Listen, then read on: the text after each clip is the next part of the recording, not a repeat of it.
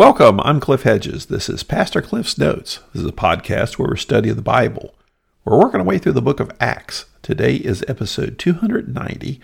Look at Acts chapter 19, verses 11 through 20. Let's read our passage.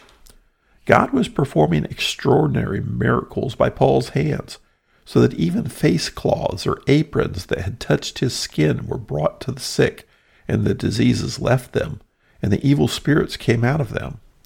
Now some of the itinerant Jewish exorcists also attempted to pronounce the name of the Lord Jesus over those who had evil spirits, saying, "I command you by the Jesus that Paul preaches." 7 sons of Sceva, a Jewish high priest, were doing this. The evil spirit answered them, "I know Jesus, and I recognize Paul, but who are you?" Then the man who had the evil spirit jumped on them, overpowered them all, and prevailed against them, so that they ran out of the house naked and wounded. When this became known to everyone who lived in Ephesus, both Jews and Greeks, they became afraid, and the name of the Lord Jesus was held in high esteem. And many who had become believers came confessing and disclosing their practices, while many of those who had practiced magic collected their books and burned them in front of everyone.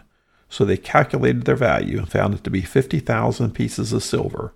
In this way, the word of the Lord spread and prevailed. Well, this is during Paul's time in Ephesus.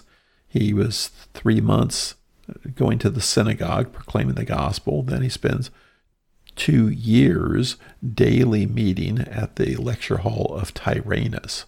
So sometime during this period, we have these events. And so here we see, we could call it spiritual warfare. We could call it encountering the demonic. We could see miracles being performed.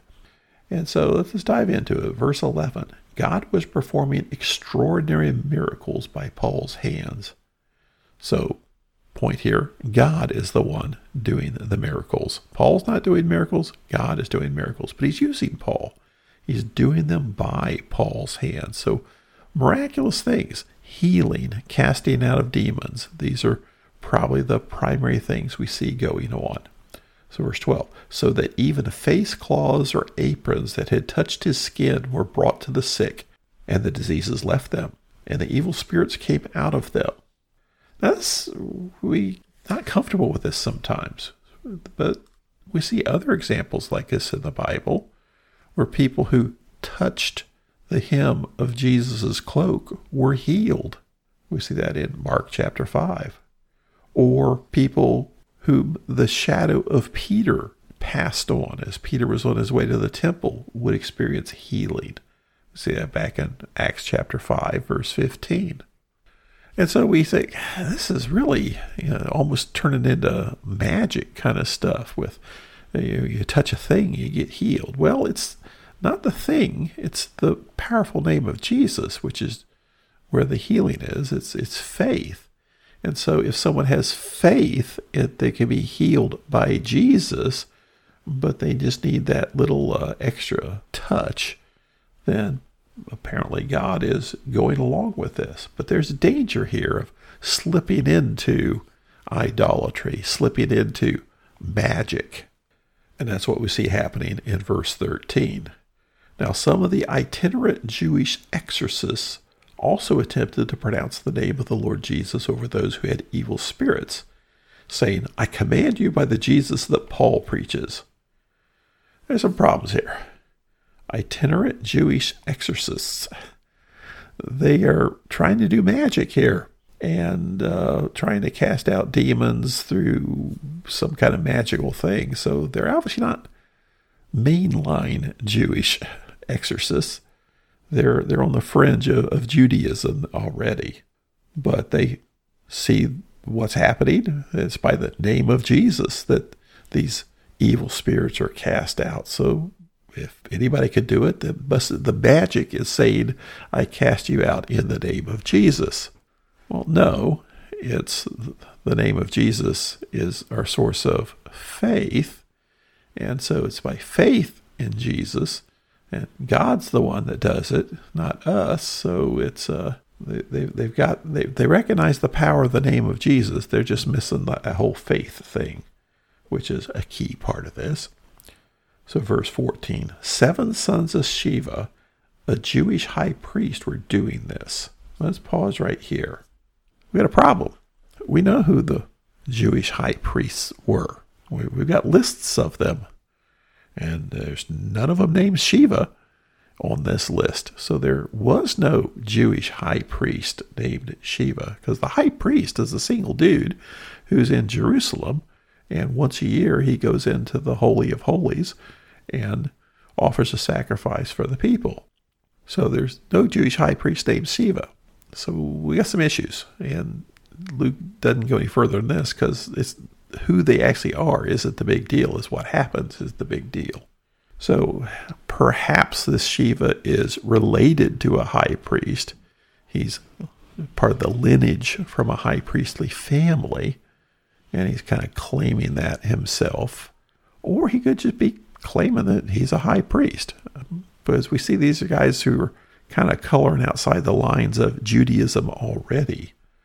And so his 7 sons are itinerant exorcists, so he's probably nothing to do with a high priest, probably not even a priest. Verse 15, the evil spirit answered them, I know Jesus, and I recognize Paul, but who are you? Then the man who had the evil spirit jumped on them, overpowered them all, prevailed against them, so that they ran out of the house naked and wounded. Okay, this is interesting. A lesson here, don't go trying to cast out demons in the name of Jesus if you're not a follower of Jesus.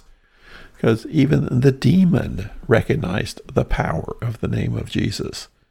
So when they said, I command you in the name of the Jesus that Paul preaches about, well, that kind of lacks some authority right there. But he says, I know who Jesus is.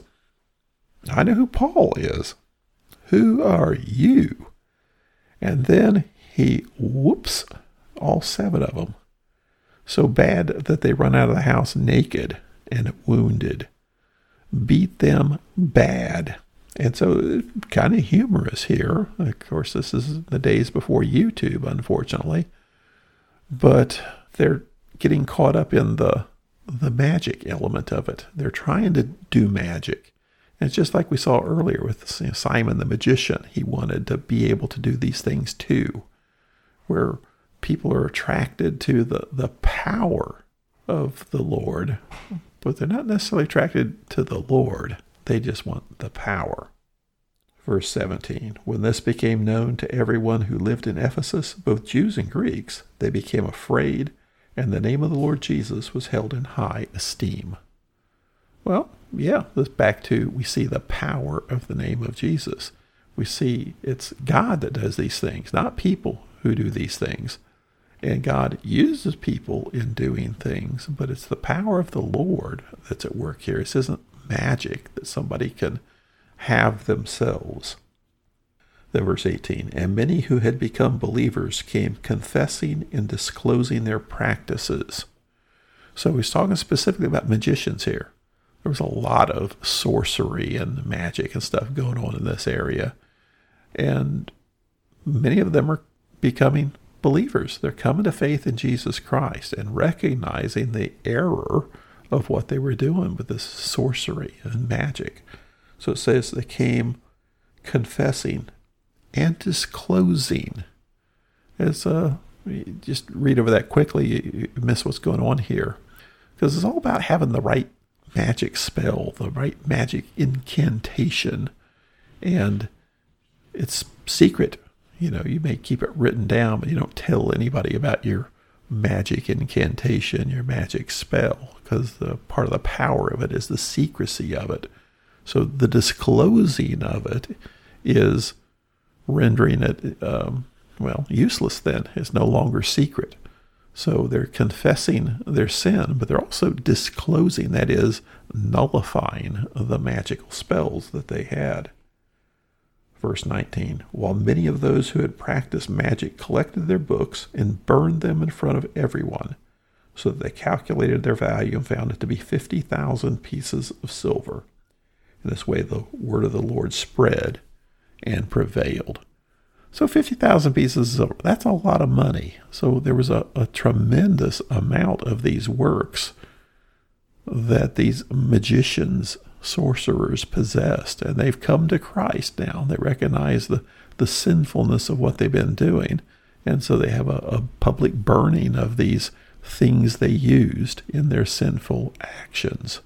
So what do we learn from this? Well, one, we learn the power of Jesus over the power of demons. But even then, sometimes even believers want to resort to almost magic. But if I just do the right thing, say the right prayer, do it the right way, then God will do what I want. And so we fall into even a superstitious approach sometimes to faith versus just being led by the Spirit and seeing what God does and allows us to participate in. Thanks for joining me. Join me again next time as we continue working through the book of Acts.